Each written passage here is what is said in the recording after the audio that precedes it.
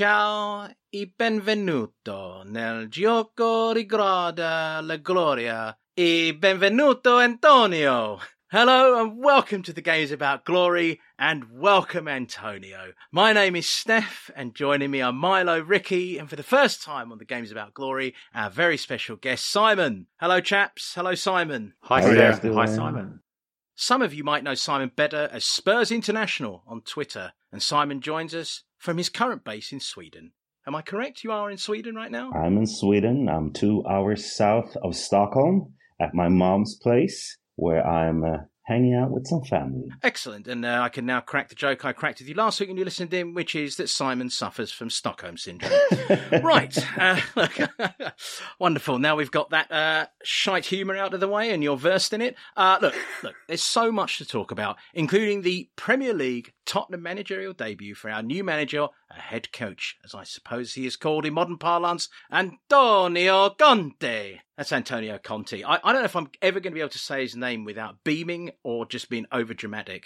We will thankfully be unable to avoid discussing him as we analyse the game at Goodison earlier against Everton and also his first taste of our wild football club last Thursday against Vitesse Arnhem. And look, I'm just going to throw this in. Sorry, Milo, you can put it on the floor as you want, but it delights me because I love a manager with class, character, charisma and cojones. The 4 C's equal Conte and sweet Jesus, plus whatever that is in Italian, am I looking forward to his time with us. We will also be taking a look at youth development. What is the best way of bringing through young players and should we consider a B team or a feeder club? We'll be looking at the vital roles these branches can play, looking at the talent these avenues can produce and looking at what the future role of these lifeblood areas of the club might be in the future. How will we find the next Harry Kane and will we be able to hold on to and further develop the likes of PSV's Noni Madueke in the said future? But before all, let's kick off the pod with this week's intro question. What's your favourite smell, Simon? Ooh, my favorite smell. I think I have to go with Eritrean food, which is basically the food from my home country, Eritrea. When I grew up, I grew up in Sweden, out in the boondocks. So I was the only black kid in Sweden in the 80s. Not in Sweden, but where I grew up in that small little village called Hovsta. And I remember I got a lot of stick for smelling like garlic and hot spices when I went to school. So I usually used to hide my clothes and it was a big source of embarrassment for me. But nowadays I wear that smelly clothes with pride. Wow, yeah, that's amazing. Actually, it's quite a heavy story. That's me. No, it is. I mean, it is quite a heavy story. So, a nice ending to it. Okay, who's next for the smell-o-vision? The favourite smells. 3, 2, 1. Well, Ricky, you're looking down and shaking your head in dismay, so I have to go to you. You're making it such an easy choice. Like every week, I don't want to waste too much time, but I have got 2. But you're going to ask me what both are. But one might interest you, Steph. But one is a bit route one, basically. I think my 16-year-old self, my first little job at Asda, I had the pick of what department I'd want to work in, meat, fruit and veg, that. And of course, everyone, what are you going to pick? It's the bakers, isn't it? Because the smell of fresh bread is just absolutely divine. And that continues on there. Even if I'm like holidaying in France, the boulangerie, can't beat it. It's just something that's magical. Never get sick of that. But here's the better one, Steph. I had a cat, when we lived more in the country in one of our previous houses, I had a cat called Cyril. And at this time of year when it gets really cold and stuff like that, he used to come in through the cat flap and his fur was all kind of fluffed up and all really cold. And when you picked him up, he had this smell that I will never forget. And absolutely. And we used to call it nighttime fresh. He had this kind of nighttime fresh smell and it was just such... And we almost used to race to him when he came through. The first one to pick him up got the kind of nighttime fresh smell. And I'll never forget that. What a lovely cat he was. If I'd have been your neighbour, I'd have been elbowing you out of the way because that sounds sensational. I am truly taken with that. Can I just ask, is that a British thing? Wet cat? What, cat sniffing? Because I've never heard of that. That's not a thing in Sweden. I'm a cat sniffer and I'm British. Kitty huffing ain't a crime, I'm telling you. No, kitty huffing is not a crime. He wasn't wet. He had that kind of cold air, that kind of bonfore night kind of air. It's like, it's just, honestly, it lives with me now. Wonderful. It's just a really weird thing to sort of capture you, but definitely. No? Simon, don't lump me in with these weirdos. I have to tell you. I have to ask, as an international fan of Spurs, sometimes you hear these things you guys say, and you go, is that a British thing, or am I out of the loop? Go for it, Milo. So mine's a childhood one as well, and it's kind of food related. I used to it's the smell of tomatoes on the vine. My grandma, I used to spend a lot of time with her, stay with her a lot when I was a kid, and she had a greenhouse and grew tomatoes in there, and one of my jobs was watering them. And she died when I was quite young, and kind of like one of my abiding memories is kind of like whenever I smell that, wherever I am, if I smell tomatoes on the vine, I think of her and I think of that greenhouse. And it's a happy memory. And like the memories with smells are some of the strongest, aren't they? Definitely. Kind of the things that you associate with them. So so every time I smell tomatoes on the vine, it takes me back there, and that's a good place. It's a brilliant question, and should probably not be a secret to anyone that Milo is the one who plants this question in the script each week, and I'm always quite intrigued to know what it is. I never pay attention to it much in advance because I like to be caught on the hop. No, because they are intriguing questions, and the scent of smell is very, very true. I mean, anyone of a certain vintage, if I say the word Westlers, you'll immediately be able to smell that despicable thing called meat, that was on the hot dog carts outside any football match back in the 80s, and you'd be able to. That instantly is not my smell. I've got two, kind of like you, Ricky, but they are both animal related. So, Simon, yes, it probably is a British thing, just to confirm that. But I smell my cat. I bury my nose in my cat for comfort sometimes, to calm me down, to lower my heart rate. And if I want to escape to a favourite smell I had as a kid when I used to go and visit relations in Ireland, and they had a dog that I used to sort of, when you're 5 or 6, you snuggle with the dog and whatever. And there was a certain smell behind this Basset Hound Bill's ear, and my dog has exactly the same smell behind her ear. And if ever I'm sort of really distressed or kind of freaking out about something, I just go and lie down with her and I kind of sniff behind her ear, and it brings me to that place, and by proxy a happy place. So I'm not sure how many listeners we're actually going to lose by admitting that half of this pod sniffs their pets. Can you imagine if you've never listened to this podcast ever before? Well, to tie it into Tottenham Hotspur Football Club, I can tell you that I don't think I've ever sniffed animal fur or ears more than during the Jose Mourinho era of Tottenham Hotspur, because by Christ, I needed more comfort than you can imagine. But anyway, let me ask you guys, if Spurs, he said, smells are connected to memories, which I think is a correct statement. So let me ask you guys, if Spurs was a smell, what smell would it be? Oh, come on. What era are we talking about? We've had the full bouquet, my friend. You can choose. Are you talking about Kevin Scott era 1-0 defeat at Coventry when it looks like we're going down? I'll go first, and I'll say that if ever you could get the electric scent of fresh sea air, like that just is crackling with life, and maybe a bit of lightning out there on the horizon, but just the salt and the excitement and the briskness of it, that for me is Ricky Villa's cup final win goal in 1981, which I was stood in line watching at the lower tier. That's what that would be, what that smelled, because it was such an electric and fresh moment, and so like it was transcendental. Beautiful. So that's my effort. Mine's so beautiful. I was thinking about the gents at half time in the old White Hart Lane. It was horrible. It was kind of piss and cigarettes. It was awful. That's fantastic. Oh dear, it's like Pete and Dud. It's so good.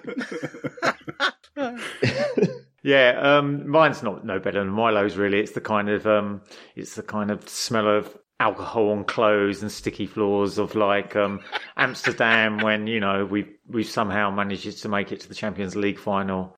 So now that we've clarified that, believe it or not, there is only one place to start, even though we've brought you to many others. And that was good, I enjoyed that. Very good indeed. But let's get back to it. There is only one place to start in the week that was. Rumoured last Monday night, before being confirmed last Tuesday morning, our new manager, Antonio Conte, was announced. He signed an 18-month contract with the option of another year, and having gone so close in the summer, I cannot lie. This is an absolute banger of an appointment, and one to set the hearts and expectations racing. Look, Conte is undoubtedly one of the best managers in the world. In the last 10 years, he has won Serie A 4 times, the Italian Super Cup twice, the FA Cup once, and the Premier League once, at our expense, actually, in a season where we got 86 points. Conte's Chelsea, they got 93. The appointment is a real statement by the club. You know, I think that's very true. And at this point, I'd like you all to give me, you know, give me like 30 seconds each on how this appointment hit you when it was announced. Ricky, why don't you start? Well, after what's been going on the previous weeks, I'm pretty much like you, Steph. You know, you've got to be smiling with this one. I'm not even going to go top 10. This chap's a top 5 manager, I think. And for him to walk into our club, I mean, you have to say, well done on getting that over the line, getting him, well, it seems like giving him probably what he wants. I think he suggested in his interview that at the time, it wasn't right for him with Inter Milan. I think that was a lot of old spin, basically. I think, you know, it definitely was.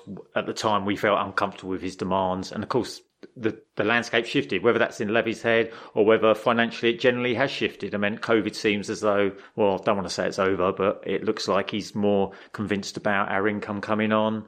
But I don't want to fate it or anything, but it's feeling like development and progress is guaranteed with this chap. He's got a no-nonsense, sort of straight down the line way of talking, and I think I think we was alluding when we was talking to Simon the other week that I think if we have a team that's in his image, then I don't think we're going to be far off. And I mean, it's going to. I think he's alluded to that. It's going to take time. There's stuff, definitely stuff that he's got to work through and sort out. But I think. And I'd like to say as well, I think with Paratici, with Levy, and with Conte, I think we've got three workaholics, basically. I think we've got 3 workaholics there that will do everything for this club. I agree with that. Milo, why don't you tell us if you're excited by this appointment? Oh, yeah, of course. I mean, in terms of where he is at the point he's appointed, he's got to be the best manager we've ever appointed. In terms of his stature within the game, he's got to be the best manager we've ever appointed at that point. And I think in terms of kind of general first impressions of him, he's a very, very, very polished media performer. I think he's quite clearly using the media in order to get his message across to the players and to the fans and to the club. He's quite consistent in that in terms of kind of the language he's using. We're seeing sacrifice and suffering being talked about time and time and time again. And I think some of that is actually a message for us about trying to dampen down our expectations, because the worst thing that could happen to him right now is we all get carried away and think that, trophies and top 4 are guaranteed this season just because he's walked in the door and that he can turn it around straight away. And I think a lot of his message is to us in order to us to be patient and give him the space to work.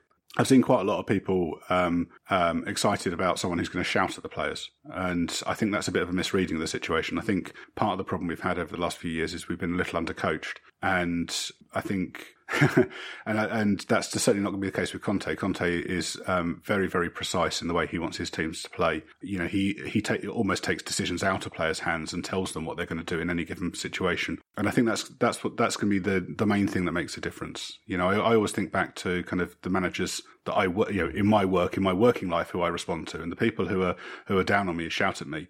They might get a short lift out of me for a short period of time, but after a while, I just want them to fuck off and leave me alone. Yeah, I think that's a little. I think his anger or his that kind of stuff is a little bit overstated, and I think people are underestimating how kind of the tactical side that we've been missing. Right, I think there is, as you say, a great danger to oversimplifying things that we see for 30 seconds on a camera versus the man that really is there. And so far, I have to say, the man that's there is showing an incredible commitment, passion to the club, even in the first week. Simon, which player are you the most excited to see Conte develop? Who do you think is really going to benefit from him? Give us a couple. Give us one that you're excited to see, that maybe we all are expecting to get a bounce from him, and give us an under the radar sleeper. I think this answer might be a little bit boring, but to me, I've had kind of a problem with this.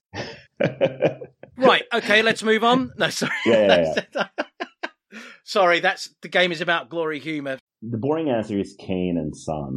I've kind of had a problem, or it's been something that I've had a hard time kind of this rebuild kind of narrative that's been around the appointment of Nuno and Paratici's kind of arrival at the club. I've been a little bit worried because I've never kind of seen how Son and Kane fits into that timeline.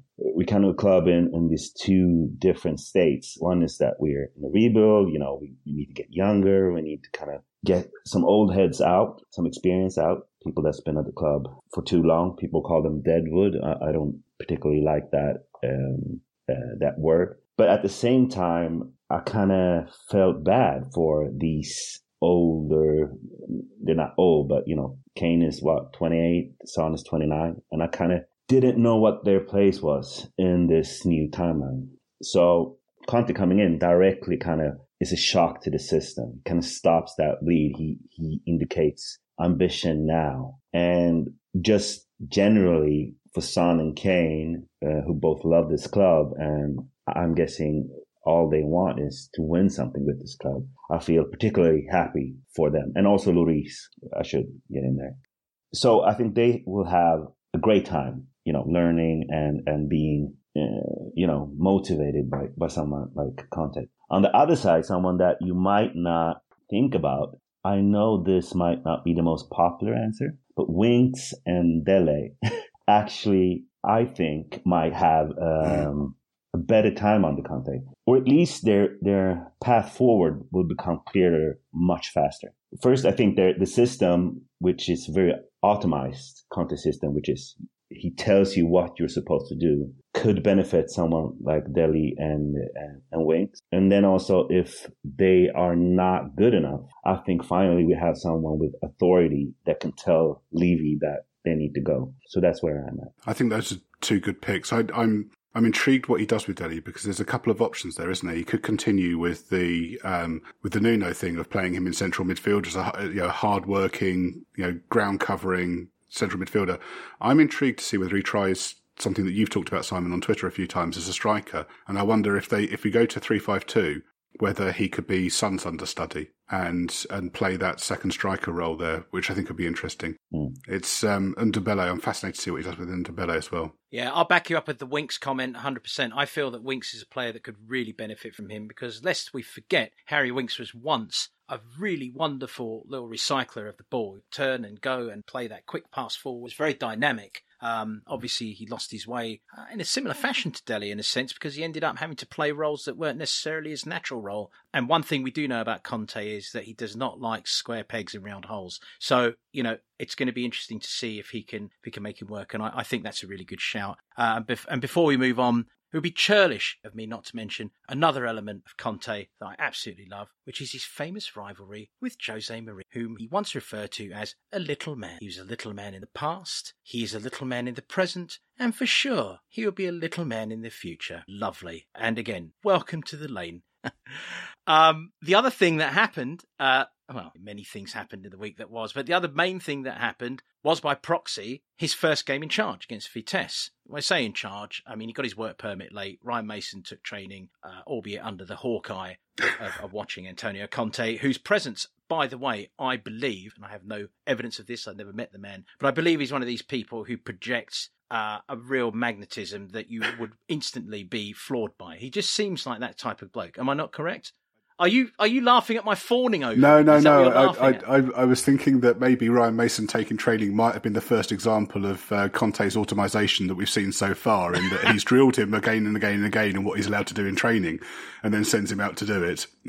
There you go. And if he did so, it worked. Because we had a 3-2 win. It was probably a little more interesting than we wanted it to be. Certainly a little more interesting than Antonio Conte wanted it to be. But he will see the Proletariat Champions League as a trophy that he can win, a trophy he's never won. So he's going to want to win it. 3-2 victory is good stuff.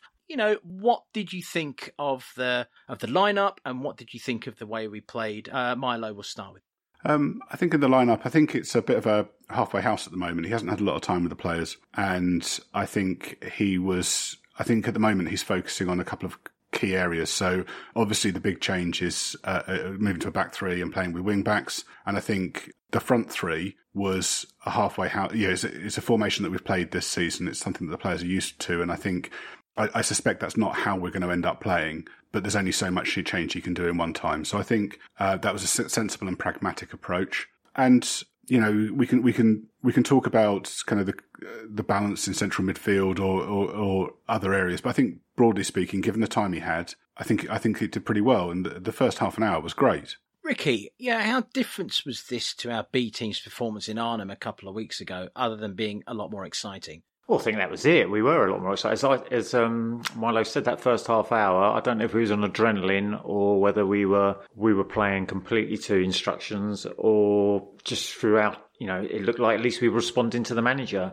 We were a lot more further up the field. The wing backs were always trying to help and trying to add to the attack. Obviously, the game changed and Vitesse came back into it. But I thought, did anyone notice? I thought one thing that was interesting. Did you notice on the touchline, the thing I quite liked is when there was close-up shots of Conte, did anyone notice he's got some quite tics and he's twitching all the time, isn't he? Did you see that? Do you see the old... I thought that was like the neural pathways sparking and he was he was drinking it all in and he was thinking, but that was great to see. He's massively intense and I think that will be reflected in the team. And I'm not... He's like a mad conductor, isn't he, on the sideline? He's like some mad orchestra conductor. I mean, he's like Andre Previn on speed or something. I think that someone said in the chat, I mean, he had the full Tottenham experience in that game where we because we just thought 3-0, bang, we're absolutely marching over this lot completely. And then, once again, he gets a little bit of taste of, the other bit of Tottenham that's still there. So 3-2 is the classic Spurs score, isn't it? Yeah, it is, yeah. It is, yeah. It is. And Simon, I mean, obviously, I'm assuming you didn't make it from Sweden to the training sessions, but I'm going to ask you to speculate based on what you saw. I mean, what did you think changed after just a couple of training sessions with, the Antonio factor? I think first and foremost, we all saw some structure. When we saw a plan, and we saw identity, and we saw patterns, and we saw something I've been screaming about which is we saw us actually using the flanks and actually using our fullbacks or wingbacks in this instance. I think, Conte has a very automized system. He has a system which is very much, it's dynamic. He likes to attack with speed. He likes to invite pressure. And then he likes to quickly, pass out from the back using the center backs that are on the wide side. Or if the pressure is if they drop too deep, he used to play it over. And I think I actually saw one-touch passes and I saw off-ball movement. So, I think he wasn't allowed to train this to actually hold the training sessions, but you could clearly see a plan and an identity starting to take form. And then I think it's I said it today, it's a combination of time, like when it doesn't succeed, he hasn't had enough time to kind of drill these movements and triggers into the team. But also it's in some instances, the lack of ability. I think we have a weakness on the left side. I don't know if Davis is good enough on the ball. I don't know if Dyer is kind of stable enough to kind of hold up the back line. I have to stop you there, Simon. You've crossed an imaginary line here. Eric Dyer is somewhat beyond criticism for me, unfortunately. Although secretly, I understand that I am in a minority of one against millions. But no, I understand what you're saying. Would you agree that fitness also was something we saw in the Vitesse game that plays into it? For 35, 40 minutes, hammer and tongs, and then we just got knackered out. And in fairness, he used the substitutes very, very well. Milo, come on in. Yeah, I was just going to say, one of the differences that I've noticed in saying both games is that we've seen the return of Lloris, the sweeper keeper. At times last season, he was stuck to his line. Even under Nuno, he didn't come out too much. And he's been commanding his area. He's been coming out of the area far, far more aggressive than we've seen him for a long time. I mean, even under Poch, he'd stopped coming out of his box quite so much. So that's quite a marked change. And I didn't think he had it in him anymore. So it's been a bit of a revelation these last couple of games. But we also know that means there'll be a howler at some point because he'll get it wrong. Ricky, save us so as we can wrap this up and move on to today's game. I was just going to add, I know Conte's obviously his own man, but it does make you wonder how much, whether he's going to harvest many thoughts from Paratici's 4 months already here regarding players and what he knows, and whether that's going to have a factor on the pathways he chooses and the selections and that. I think the other thing we found the other night was that because we then let in the 2 goals and it got a bit shaky, the game, I think that might have put Conte on kind of notice that he might still have to be feeling it out defensively a bit, and maybe that's why we're still seeing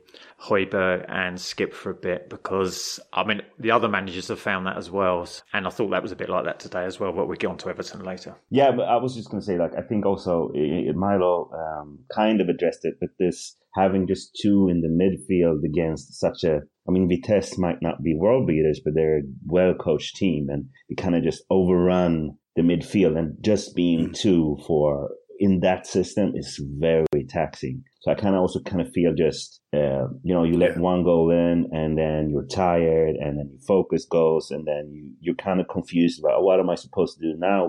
And you have Nuno in your brain and you have Conte in your brain and you have, a lot of things going on. I think Vitesse were quite happy to go 3-on-3 with our centre-backs. And because even as centre midfielders were pushing forward quite a lot and supporting, quite often they found it quite easy to just then be onto our defence. And, I think some of the commentators said at half-time, a better team would, penalise us massively for that kind of thing. But. So before we move on, can I just give a little shout out to Kane? He's come in for a lot of stick this season, and I've seen a bit online after Thursday, but he had a hand in all 3 goals. His pressing led to the first goal. The second goal was a lovely turn and pass to Moura through for that, and his pressing again led to the third goal. And then also, when we went down to 10 men, his holding up the ball and bringing others into play and drawing fouls, and actually, the foul on their first red card really, really helped us. And I think without him, we lose that game. Closing out the Vitesse game, first of all, I agree with the observations that you've all made. And to address what you just said, Milo, about Harry Kane, and somewhat to double back on what you were querying there, Ricky, about Paratici, maybe, giving Conte information about the players. I have a theory that he's been receiving dossier-type information from Paratici for some time. Obviously, that's me speculating. I have no proof of that whatsoever. There were reports this week, Steph, that he's been watching All or Nothing since the summer. So he's watched the series to get an idea about the squad. In which case, he would never have taken the job, would he? I mean, I saw that report. You are joking when you say... No, I'm not. No, seriously. This, he... Come on. Yeah. He's surely just watching that so as he can have a laugh at the tosser who was in before him. Do you talk about Nuno or Mason there? I mean, either way, that's not fair. No, evidently he's been watching watching All or Nothing to get an idea about the squad and the players there was the report. Well, I would certainly hope in that case that being the thorough man he is, he also got full access to the outtakes and all the things that you weren't allowed to see, because he won't have learnt too much from that show, really, will he? I mean, in fairness, he won't. he will have learnt to avoid the canteen at breakfast time because Levy must be sat there. Grilling him about what player to play. But seriously, he will certainly have learnt that Harry Kane, I mean, this is not rocket science. Harry Kane needs to be loved and also needs to be encouraged and also needs to kick up the backside, frankly. I think all of the above. And I think that, the early signs against Vitesse are that we're seeing that. You're absolutely right, Milo. And, the last 15 minutes of work he did was wily international class work. To stem the tide as it was coming at us when we were tiring, we were a little dithery. And I've no doubt that that's the sort of stuff that Conte is going to add to his game that's going to really help him. But you guys read that interview he did in the mix zone, where he kind of basically talked about disappointment and the ambition it showed from the club. And he really took some leadership and talked about how all the players needed to start, again, suffering for the club, sacrificing, working at home, working 24/7. So, I mean, the moment I kind of saw those quotes, I was like, oh, he's going to be fine. He's going to kick on. So just to recap, it was a 3-2 win. We did go 3-0 ahead. Son Lucas and our new signing Rasmussen. No, it wasn't. It was an own goal. But then he popped up for Vitesse to score, and Barrow got them very close to coming fully back into the game. All the goals were in the first half. We managed to keep them out. We march on. We're in a very good position in that group. And hopefully, it's the first steps, not to put any expectation on him, but to Antonio's first trophy for the club. Now doing exactly what Milo was hoping that no Spurs supporters would do. It won't be his first trophy for the club. The League Cup final is in February. Excellent. You're joining me on optimistic way, aren't you? Brilliant. On Hype Avenue. And Hype Avenue was buzzing this afternoon when we went to Goodison Park to play Everton. The last time that Antonio Conte faced Rafa Benitez, he was managing Chelsea, and Rafa was Newcastle's boss. The Waiter won that game 3-0, but no such luck today, Rafa, despite the fact you had Everton playing what I consider to be one of the more, shall we say, physically aggressive? I'll just say it, dirty performances of the season. It was a 0-0 draw, and it played out. I'm going to throw this out there for a start. Everyone's going on that we had no shots on target.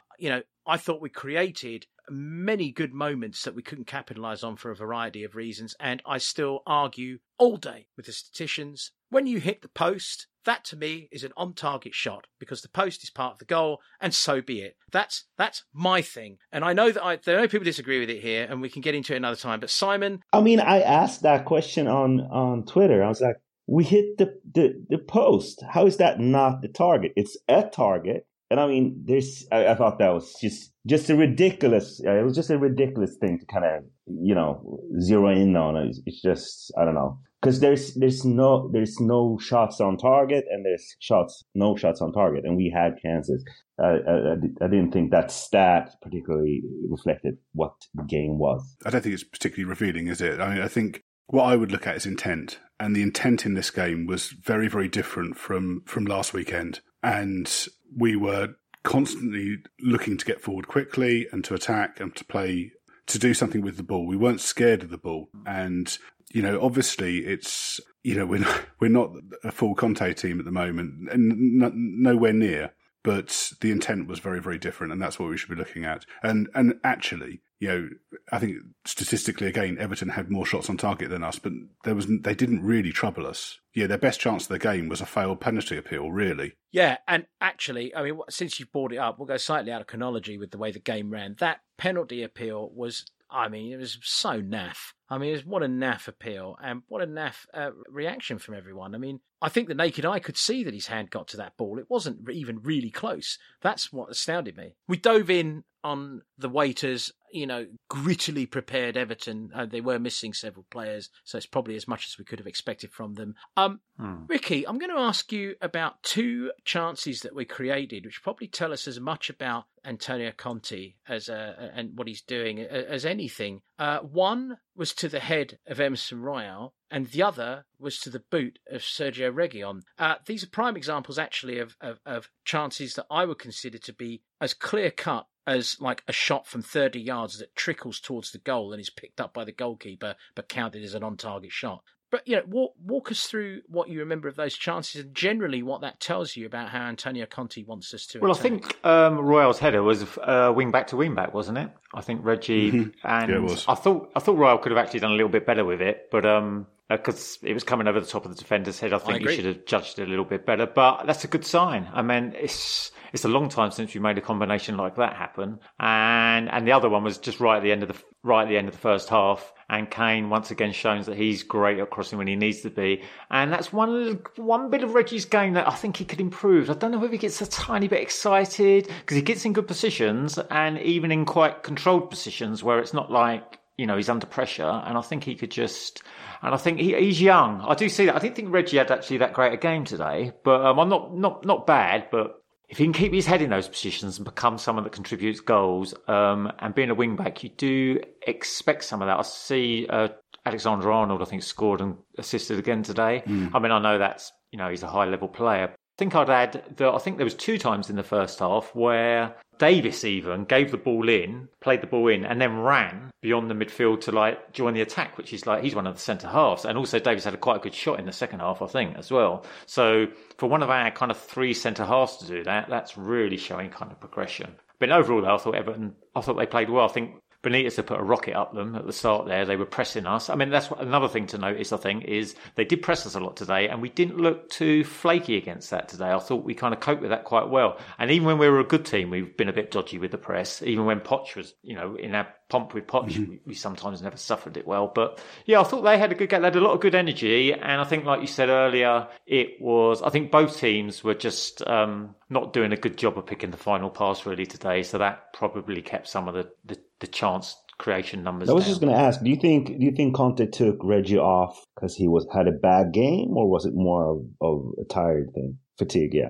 I think fatigue, 100% fatigue. That was a worry today because I think we put a lot of effort into that Vitesse game. I think we forget that we had the same players played a game just 2 days ago. And one of the things I've been quite impressed down that left-hand side has been Davis and Reggie combining. So there's a couple of times, particularly against Vitesse, where Davis would overlap him. And Højbjerg was dropping in to fill Davis's space. And then today, Davis got a shot away early in the second half, where Reggie passed inside and he was on the edge of the box, and that was in open play. So if your centre backs are getting up to the box in open play, then that's I interesting. think that's part of his system. Like Romero and Davies are allowed to kind of just follow along with the attack, and just because Conte wants to attack in numbers. He wants 4, 5, 6 to just get into the ball. Yeah, I thought in the Vitesse game, Royal and Romero were swapping positions quite well. So Romero would be going wide, and Royal was dropping back into a centre back. But that's also why Davies is playing, because he's left-footed, and he's the only one that kind of can. It's so tight angles when he wants to play out from the back, or when he wants the cross to come in. And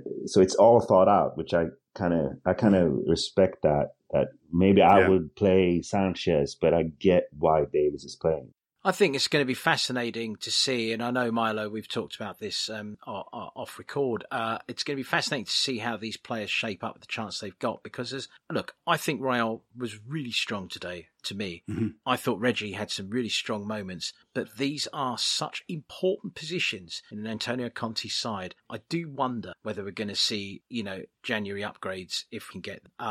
We'll speculate on that in weeks to come. I don't want to get into that right now, but I will call those two players out as players I thought who really did put an excellent shift in and look like they're really, really, really working hard for this manager, and he has real expectations. Yeah, can I just come in briefly on the kind of Conte signature moves, because you touched on the fullbacks crossing to the other fullback, or crossing to a fullback coming in at the far post. We saw quite a lot of the long diagonals switching plays. So Romero did a couple, both Højbjerg and Skip did them out to either wing back during the game. So there's quite a lot we're seeing there in terms of already after a couple of sessions, which are those kind of Conte moves that we'd expect to see. And, that when we talk about kind of the poorer players, the less technical players in the side, those automatizations that we're expecting to see from Conte may well be a way around that. So, Skip or Højbjerg, who aren't always the best in possession, if he takes the thinking out of that, so they don't have to take the ball, look up, see a pass, and then pick it. It's when you're in this position, you're knocking it out to Reggie on the left wing, or you're knocking it out to Royal on the right wing first time without looking. You're here, you do this pass, they make this run. Once that's trained into the squad, then maybe that's less of an issue. On that point, I would say also he has this thing where so the ball goes out to the centre backs on the sides, and then either Lucas or Son runs, or Kane comes to meet the ball, and then they flick it to the wing backs, and then they turn and then go towards goal. So all that is based on 1-2 touch run. And so I think, Dele, who has a great capacity to run, and where he doesn't have to make a decision deep, could really benefit from that. And the other side that I kind of think that we maybe should come back to is the formation. Now I was kind of surprised that we played a 3-4-3. I was expecting maybe 3-5-2, because what happens now is that Kane has to come down and do that touch and then run and then turn. So he comes really deep. And when you play against Everton, who plays basically 4-4-2, they're always overloaded in the midfield. So they won more than us. So I think we're going to see him tinker with that a little bit. Maybe Skip's red card, maybe Skip missing Leeds gives him the opportunity to do that. I think one thing that we do need to pick up on, which is, unless this tightens up, these two factors tighten up, we can talk about shapes and drop-ins and drop-outs, whatever. We can talk about it all you want. Unless we actually all, as a team, have immaculate first touch on the ball, it doesn't mean anything. And one of the more disappointing things today, / one of the better things to see today, because again, Antonio Conte is giving no one anywhere to hide. He's not giving our chairman anywhere to hide. He's not giving our first team players anywhere to hide. He's not giving anyone to hide. So if you're not up to it, you're going to be found out by this manager. And I have to say, people on this pod will have heard us from time to time question Lucas, who is, doubtless has some excellent attributes and has done some amazing things. But we ask questions because of things like his loose touch. And several times today, he cost us, I thought, very important attacking progressions with a bad first touch. And it's interesting, Oliver Skip today, to my mind, did not miscontrol one pass. He didn't miscontrol one ball. He was technically perfect. Wasn't necessarily very exciting, albeit he did turn and spin a lot more than I've seen him. Much tighter. That's something that I wonder if it's going to improve with fitness. And I wonder if we're just going to see that some of them are just not quite what we need in that kind of elite game. I would just add to that, I think Skip is the clearest kind of example of someone improving from one game to another. He's such an intelligent player, so you could clearly see against Vitesse, he made these mistakes. We had 1-2 touches, and then he got caught out. Whilst now he, one touch, go.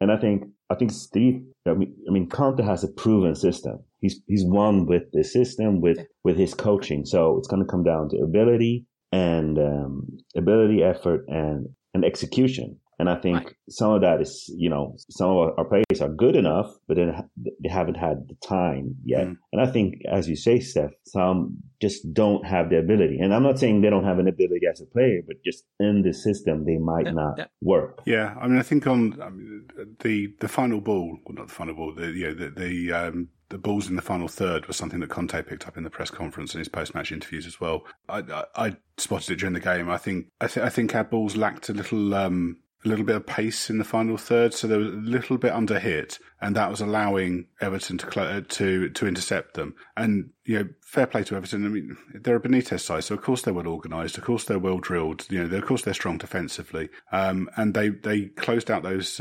passing lanes. And because those balls weren't quite zippy enough, they weren't quite to feet, we made it a little bit easy for them. And that's what happens when you're playing well organised sides. Yeah, and I think, like you said, and the thing is, if Everton are going to close down the spaces, if your touch is not on or the pass is not quite strong enough, you're going to end up with lots of changes in possession. And it never felt today we were controlling the game. We didn't have a long period where we were controlling it. It was a very open game, I thought. It was very free-flowing. And I think a lot of that was because of the energy Everton were putting into it. It's early days, though. It's early days. But what it did feel to me was, and it was unlike anything I felt for some time, is that we're tantalising on the edge of controls. It was there to be controlled. We just couldn't do so, whether it be for a slight lack of conviction in that final ball, which I personally think is the case. I think we're still shell-shocked.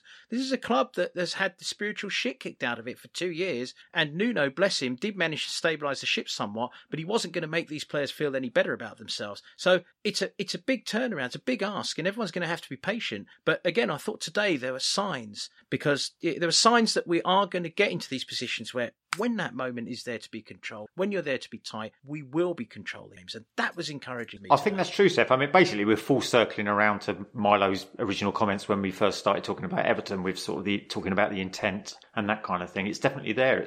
I was going to say, I think we've also got to remember that for the last couple of years, our forwards haven't really been coached in terms of definitive moves. We've had a series of coaches who want the forwards to improvise or play on intuition. So to have a manager who's a lot more regimented in terms of the drills and the moves that he wants the players to do is going to be new to them. Yeah, and I will also add to that.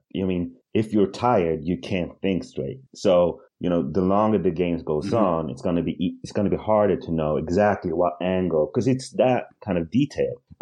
If Davis has the ball and he's going to play out to Reggie, and Reggie's going to meet it, he needs to meet it at the exact angle Conte wants for him not to lose the ball. So all that kind of becomes more and more messy. Yeah. And I would also add, against Vitesse, I don't know if it's because they're not as good of a team or if it's an instruction, but we were much calmer on the ball. We kind of we held the ball, invited them to pressure us, and then we did these moves. While now I kind of felt like, especially Højbjerg was very kind of hyped and made a lot of bad passes early on. And we kind of, sometimes it's just about being comfortable in the system, as you might have said. I wonder if the penalty incident happened at the wrong moment for us, because obviously we're going to be more tired from playing on Thursday. And then it got a bit hyper after the penalty, didn't it? Everyone was getting a bit wound up, and I wonder whether that just took a bit more out of us than them because we were more tired. That's that point I was just going to make, because the crowd really got into it at some stages, and the Everton, they can make a lot of noise. They can be quite hostile there. Yeah, but I thought we handled it well. But as you say, it might have just come at the wrong time, where we maybe made our subs and maybe tried to get momentum ourselves. It all got a bit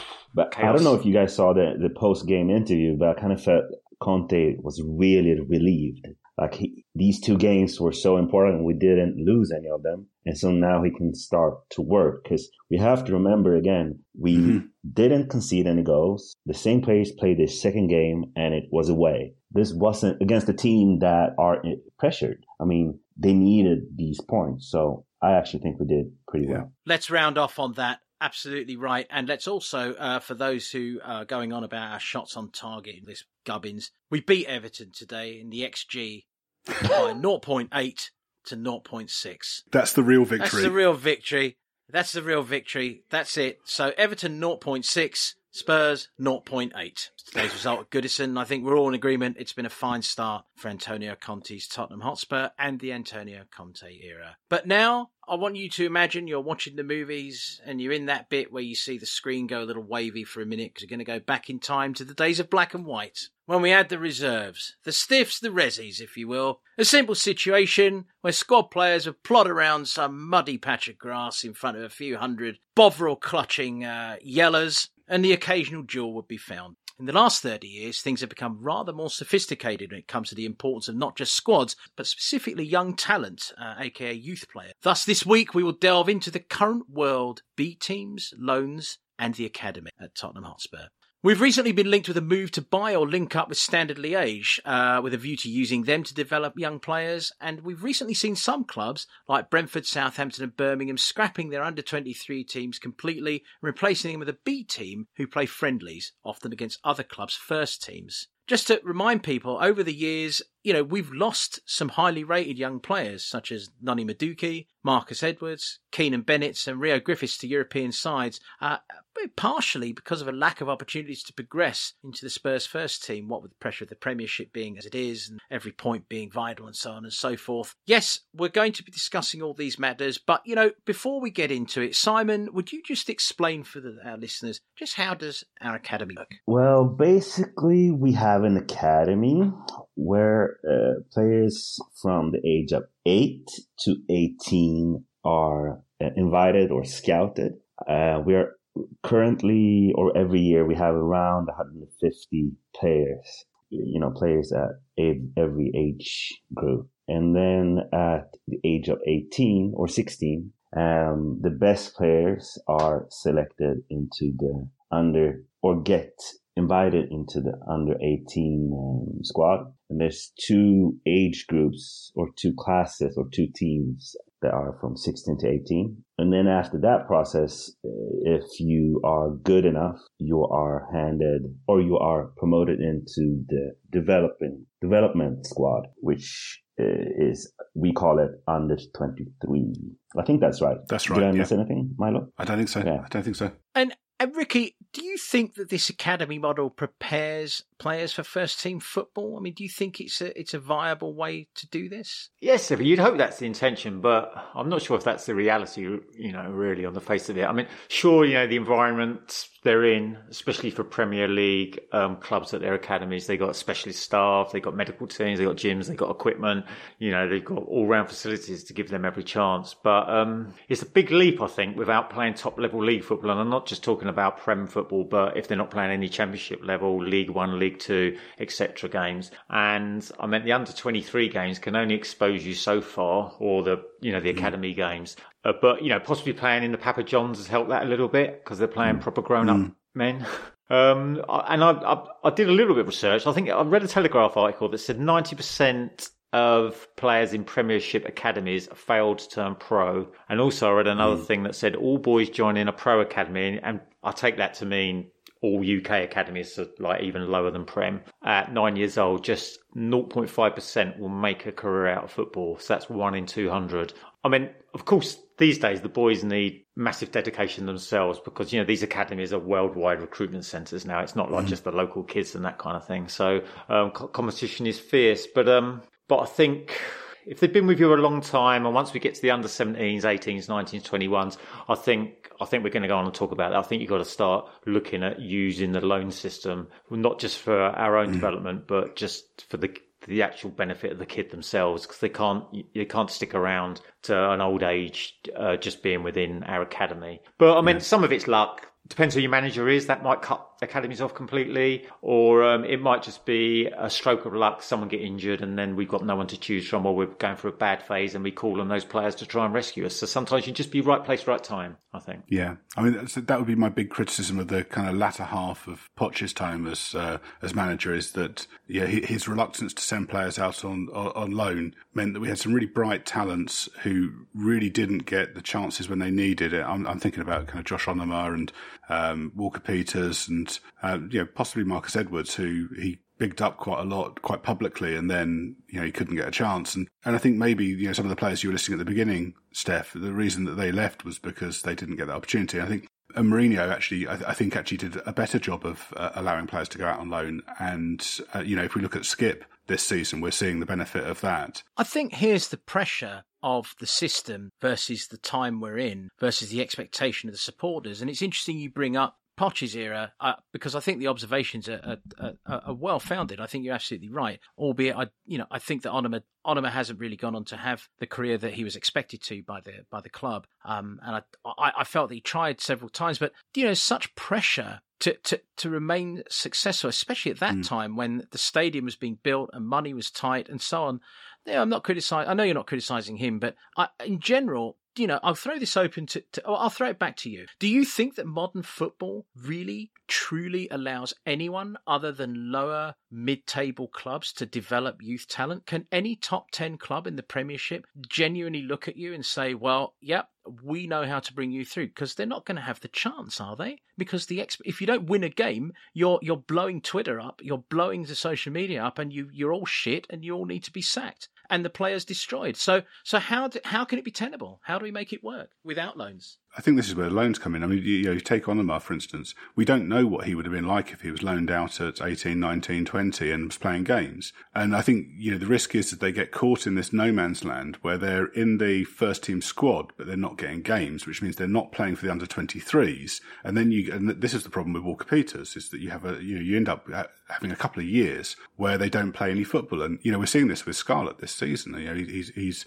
getting kicked around Europe on a Thursday night, but he's not turning out for the under 23s very much. So it's, I'm not sure how good that is for his development. Maybe a loan in January would be better for him. And, we do see other clubs, where you're seeing players come through to the first team. We are seeing this season, as I just said with Skip, the benefit of that season-long loan. So, I think it's a really, really, really big jump from the under 23s to the first team, but you can bridge that by allowing them to play first team football somewhere else first. I would encourage any Spurs fan to just, play this game that me and Milo did, which is we looked at all the players that came from our academy that graduated from 2011 until 2021. And just you can count on one hand the people that got into our first team. Now remember, it's 150 kids every year. So that's Skip, it's Kane, it's Winks, KWP, Carl Walker Peters, and then it's Scarlett, basically. That kind of, and we kind of are established squad players. And that hit percentage is it's maybe 5% of all the people that came to the academy. And then obviously there's people that went away and played for other clubs, but they're few. I mean, it's between 5 and 7 people, 7 players. We put Jafford. Jafford, I'm sorry, I forgot Jafford. Let me move us forward a little bit here in the conversation by bringing in what Chelsea do. I mean, Chelsea fund a lot of their first team and exploit a financial fair play loophole by developing and selling academy players. And the caveat to that note that we have here is that they also, and this comes and started, I should say, to interrupt myself, by them poaching Frank Arneson back in 2005. They hoover up some of the top young talent around Europe, quite simply so as other clubs don't get a sniff. So I think there was one ludicrous statistic in the recent past where they had something like 40 players out on loan in various clubs around, the footballing world. I mean, well, it says here, is this something that we should look to do? Which is obviously a note that we all agreed on putting in. I mean, I think it's amoral myself, but are we? Yeah, do I have a stick up my backside by saying that? Is this the future? So what Chelsea are doing here, spending on the academy is exempt from financial fair play. So what they do is they buy all those players, they develop them, and actually they're very, very successful at loaning out players and getting them to a level where they're increasing their market value. Very few of those are ever going to play in the first team, or certainly regularly play in the first team. But what they can then do is sell them for 10, 15, 20 million, and then reinvest that money. Josh McEachran is a player that springs to mind as being a prime example of that, if I remember correctly. Let's be clear about what they're trying to do here. And I suppose, there's a bit of a blip at the moment because they had the transfer ban and Lampard's time there, which means that a few more of their players got through to the first team. But without that, I think you'd question whether many of those would establish themselves in quite the same way. But, this is a way of getting around financial fair play. This is what they're doing there. Yeah, I mean, from that point of view, it's quite successful. And I think City are trying to do something very similar. With City, if you look, they're linking up with, they've got, their owners have got different clubs around the world, and they're moving players around between those. And I think they're going to use the academy to try and get around financial fair play. Yeah, I mean, Ricky, would you like to see us do something like that? Would you like to see us jump on this bandwagon? Well, I think we've talked before about, did we talk about it where Levy wanted the kind of academy to be at least cost neutral? In other words, they knew how much it cost to develop a player from a certain age to a certain age, and it was kind of spreadsheeted out that if we can get X amount in, for certain players, that would cover the cost of all the other players, if you see what I mean. So, but yeah, I mean, obviously what Chelsea are doing is on steroids compared to that. I mean, as Milo says, they've spotted a loophole and they're exploiting it. Would I want us to do that? I don't know. I think there's some slight ethical reasons to not doing it. I think it's a bit of a farm, really, when it comes to players in that sense. And I'm more minded to... In fact, the idea I had, I don't know if I said this before, I think we should, at some point, you've got to make a call on a player. And I would rather go down the route of selling, a bit like we've done with Sirkin. And what we should do is try and get buyback clauses or sell-on fees, and preferably both to all those players, because I think if you sell a player to a club, they're more likely then to think, oh, he's ours, when realistically we've got a kind of buyback clause and that. So they're more likely to integrate them into the team and think they're there permanently. And of course, it protects our interests. I mean, they can have them for nothing for all we care, but if we've got a buyback or a sell-on, we will get paid. We will get paid at some point down the road. That's a bit like Real Madrid do, isn't it? We're doing with Reguilon. Yeah. Yeah, I mean, I think if you look at the Chelsea model, I'd say I don't think we should be kind of hoovering up players in quite the same way. But I'd be very happy that if the players that we've got that maybe don't quite make the grade, we increase their value by using loans well to give them experience and increase their value. And I think the other thing that we should probably look at is, people get quite critical of players who are squad players for a few years and then move on. If you've got those kind of moving through, so, we talked about Harry Winks, who, maybe he'll, we don't know quite how he'll do under the current manager. But, if Harry Winks is in the squad for 3-4 years, is a really useful squad member who can play X number of games a season, and then you sell him for a profit, because he didn't cost anything, and bring through someone from the academy to take his place, that's really good use of the academy. The question is, are we ever going to spend as much as Manchester United, City, Chelsea, Arsenal? Because I don't think or feel that we are. So the question is, if we can't spend as much, are we being smarter? Which is basically what this B team model kind of is an attempt. It's an attempt from these lower tier teams this far to be smarter in competing with basically us and the guys that are bigger than us. So what are the merits of the B team model then? Well, I mean, to answer that question with any kind of context, I think you have to find a clear example to kind of look at. So Brentford is probably the team or the club that's most famous for scrapping their academy and then going this B team route. So you have to to understand to understand what the merits are, you kind of have to understand why they made that switch and how Brentford and Spurs are similar and how they're different.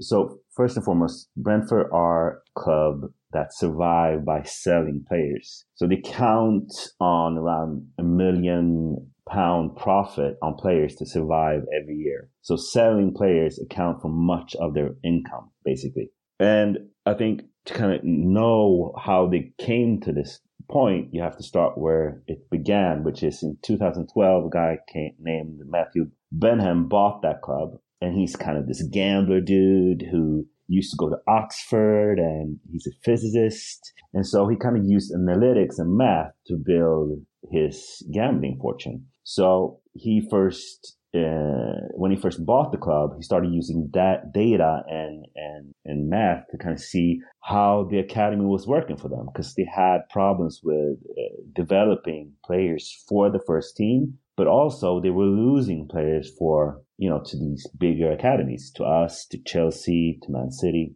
Their best players, when they became 16, would just wait out their contracts and then go to these bigger academies, and Brentford basically got nothing. So they sat down in 2016 and they decided to close down the academy and to withdraw from the EPPP, and the EPP is basically the rules for the academy system, which is kind of controversial in many eyes. I mean, there's rules in there that have different academies and different clubs in different tiers. So Spurs, we're a tier 1 club, which means that we can recruit players from all over the country. Brentford were put in the tier 2, which meant that they could only recruit from a certain distance, the players that lived in a certain distance from where the club were at. But I think the two biggest issues that people have with the EPP is, one is the tiers, and the second, which is the biggest one, which is the cap on transfer fees. And this cap is based on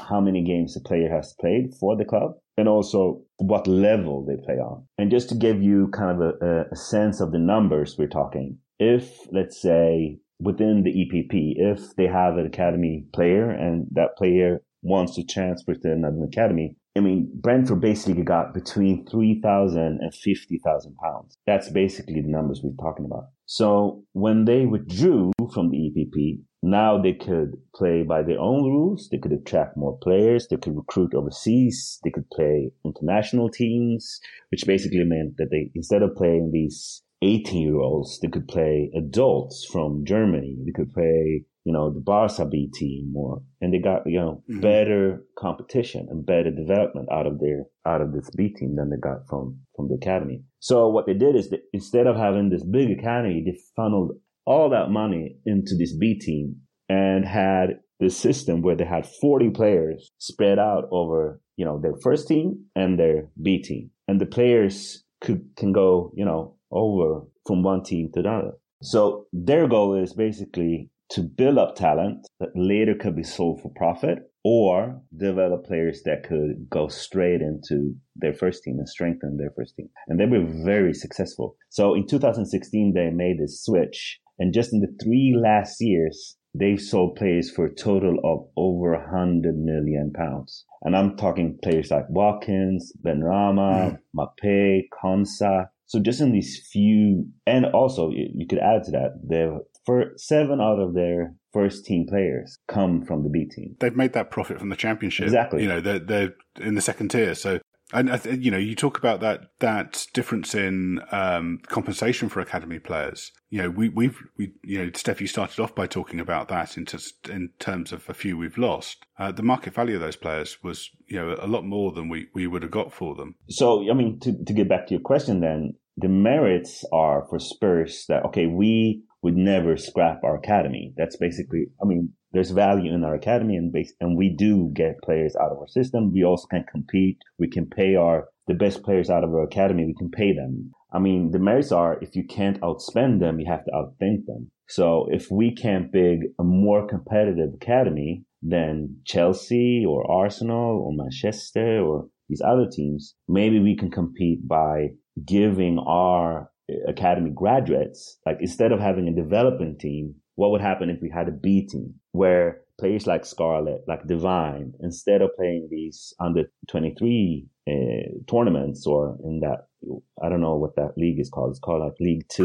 Premier League 2. They could play against adults. Brentford's B team is considered one of the best in the world. They beat the Bayern München under 19 academy players. So I think that's where I kind of see Simon, a benefit for us. How are Brentford B team getting games then? Is it all just is it all friendlies or in kind of just as regular as our team? But are they not in a league in particular? Are they playing like tournaments and that kind of thing? Yeah, they what they do, they play friendlies against teams around the world. It could be a friendly against, a Copenhagen team or a friendly against Barca's B team, as I said, or they can play whoever, whenever. And I think COVID has hampered that a little bit, hasn't it? Because I think they were doing kind of international tournaments and stuff like that beforehand, and since travel's been restricted, that's made it a little bit more difficult for them. So what do you guys think about a B team?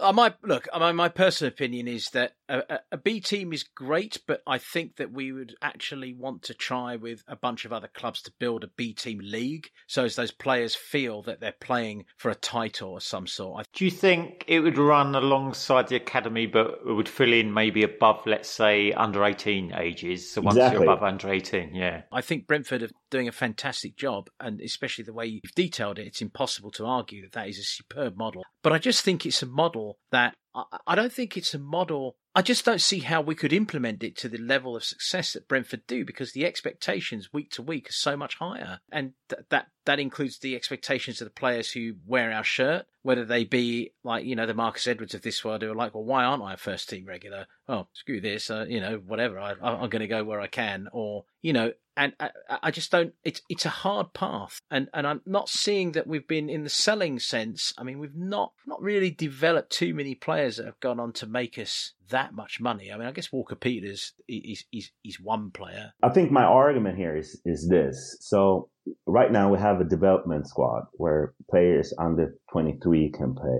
But the step from the development squad into the first team is so vast for a club like Spurs. Because we have this expectation of winning now and being on top. But the second part is, so we have these players that we put out on, we want to get them on loan, and we don't know where to go and stuff like that. So instead of having like this development squad and this first team where the gap is so wide, what would happen if we had basically like Barcelona or a B team? I know what you're saying. Yeah. I know what you're saying. And let me feed this into the question that I was going to ask, which is perhaps the alternative to that is, and it partners up with something that we're linked with. We're linked with a move to invest in Standard Liège. That is the other way of surely dealing with development squad players, is to have a regular, competitive European partner who is happy to take those players on and develop them.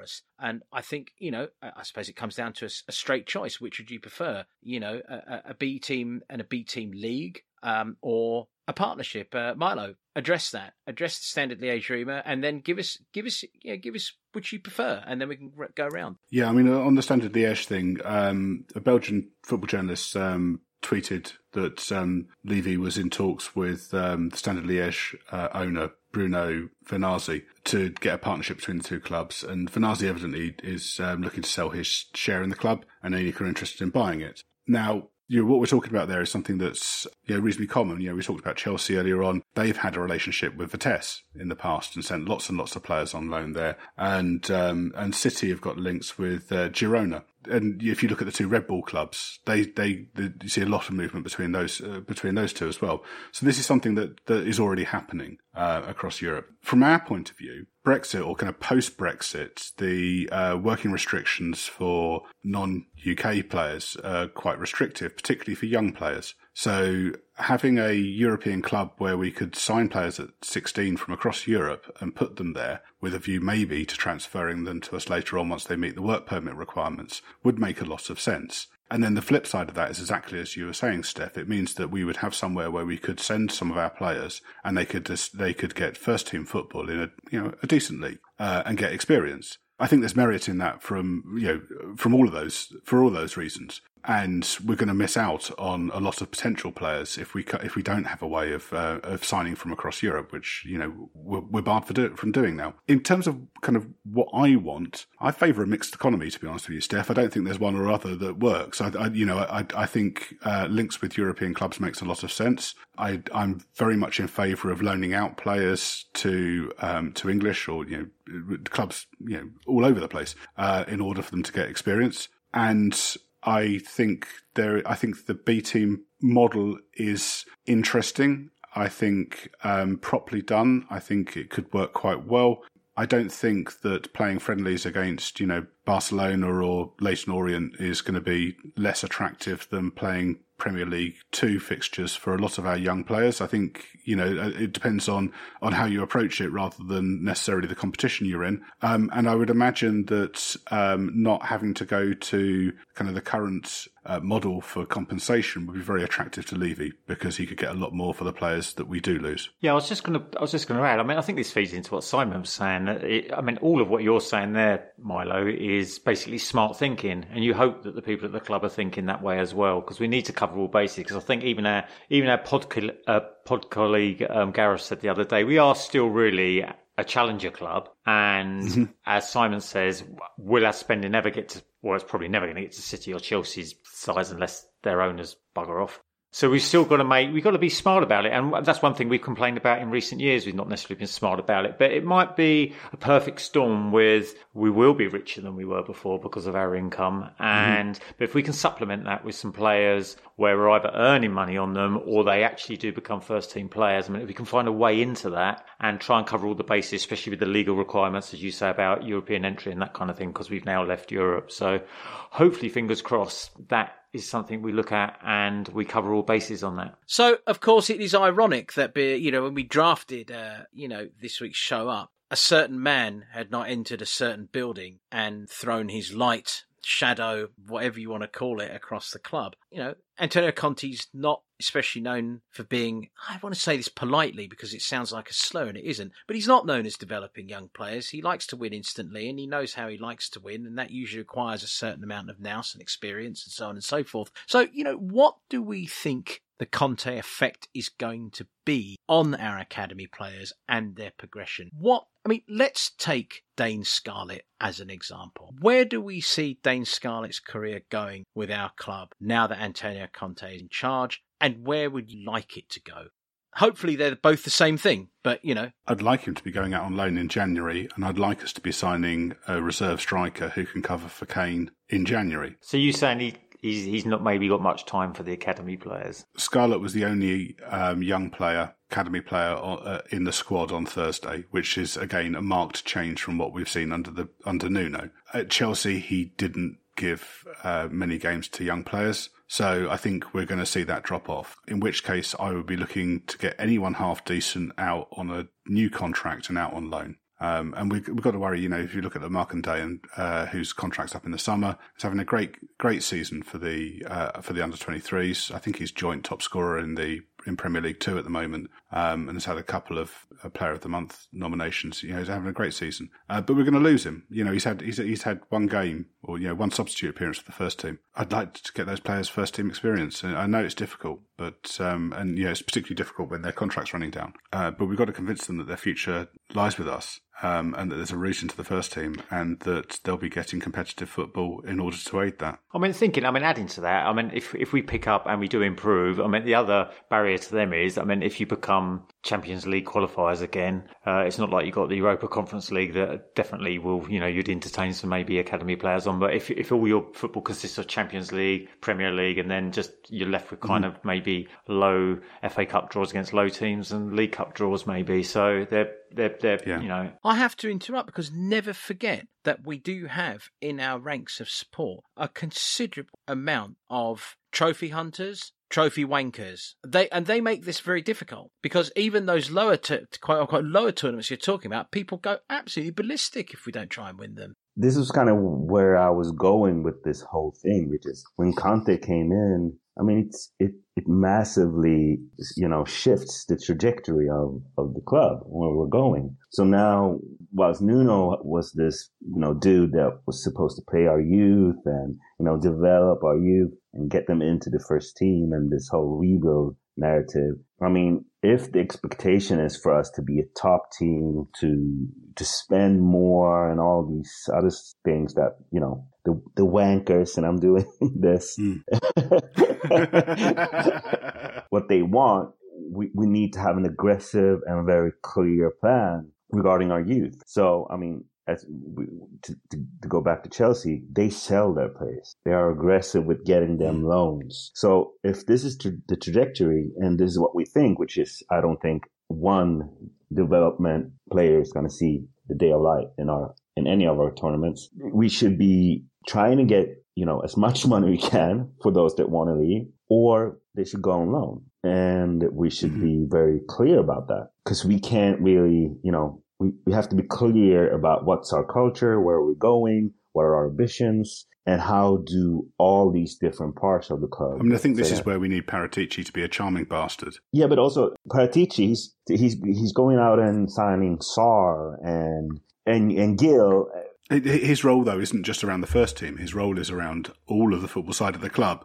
So, part of his role is to see that management of players through from the academy into the first team. And if there aren't those opportunities there, then he needs to be getting them first team games, either to get them experience or to increase their value so we can sell them. Yeah, and I just brought those two up because to say, I mean, if we're signing that kind of, young players that are supposed to go into the first team in the next year or two, and be, regulars. Every time we do that, we are taking a spot from an academy player. I'd say there is one slight irony with Conte because his game is so full of automations. You would think that if I did need someone, and let's say I can't go to the market and stuff like that, it's almost like if this younger player is fit enough, he's got the energy, he's got the drive, I could just teach him the things I need to do as a cog in the wheel, and that might be good enough. I mean, we've seen it with other teams where teams have been greater than the sum of their parts, and then when they sell off some of those parts, that player's not so great anymore because obviously he was very effective in a well-oiled machine. Do you think that's his expectation? Yeah, do you think they've talked to him about, No, he's not interested in that. I'm just saying it's an irony, basically. I'm just saying it's an irony. It is an irony. But I'm just saying, because what I kind of feel now is it's a little bit confused. So we're not doing the Chelsea thing where we're, vacuuming up and spending loads of money to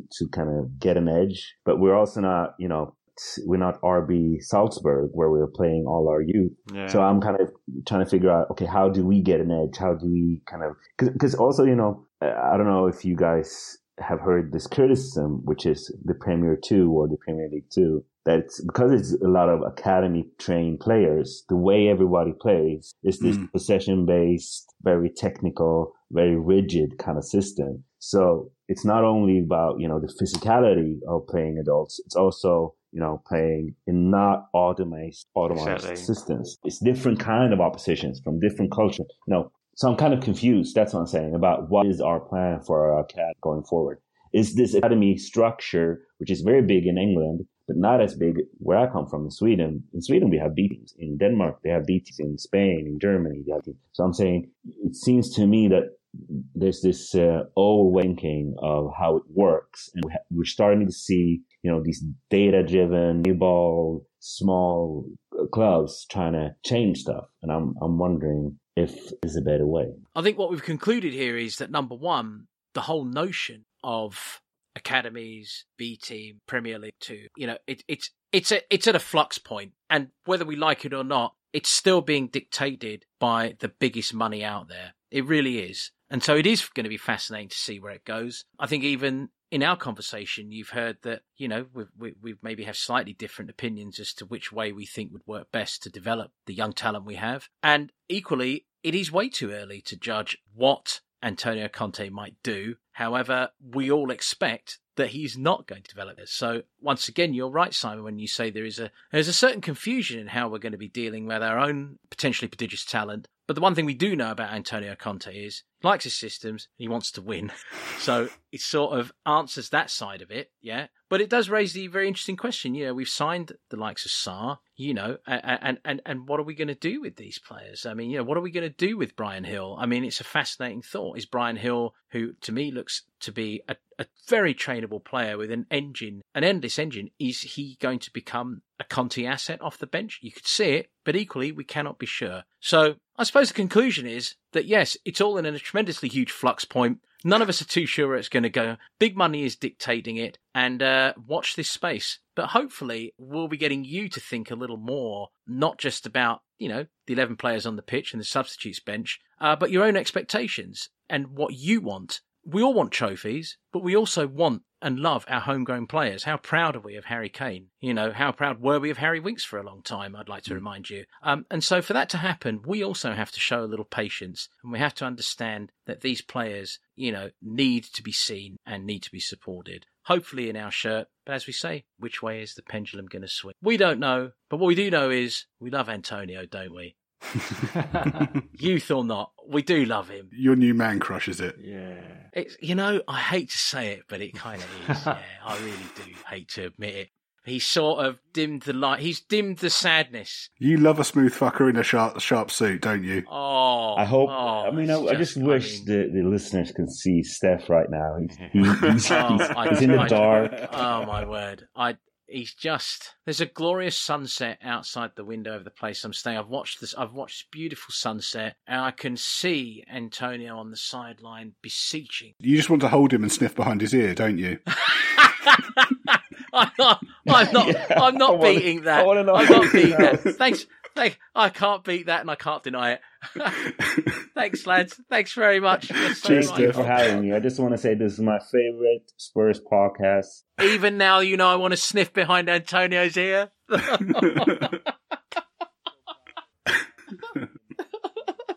Antonio, where for art? Now, Antonio. Oh, dear. Thank you, Simon. Thank you, Ricky. Thank you, Milo. Next week, it's the international break, so we can't wax lyrical about me sniffing behind the ears of our new manager, but we'll be able... Oh, dear. Is this really going to make the pod? It is, isn't it? Let's find out. All right, let's find out indeed. But what I can tell you is we'll be back to talk about something Spurs-related next week, even though it is an international break. Oh, I've got this note here. It says, I vote we spend 30 to 40 minutes eulogising that. Let's not go there. Let's just say we're going to keep you guessing as to what we'll talk about next week, but I can promise you it'll be colourful, fun, entertaining, informative, and all the other things that we consider the Game is About Glory to be. You can find us on Twitter and Instagram, so give us a follow, say hello. If you like the pod and have a spare minute, we would really appreciate it if you could leave a review on iTunes. If you're listening on your iPhone, do it now. Don't wait. Get on with it. That was an instruction. Thank you. As always, thank you for joining us, and we'll see you next week.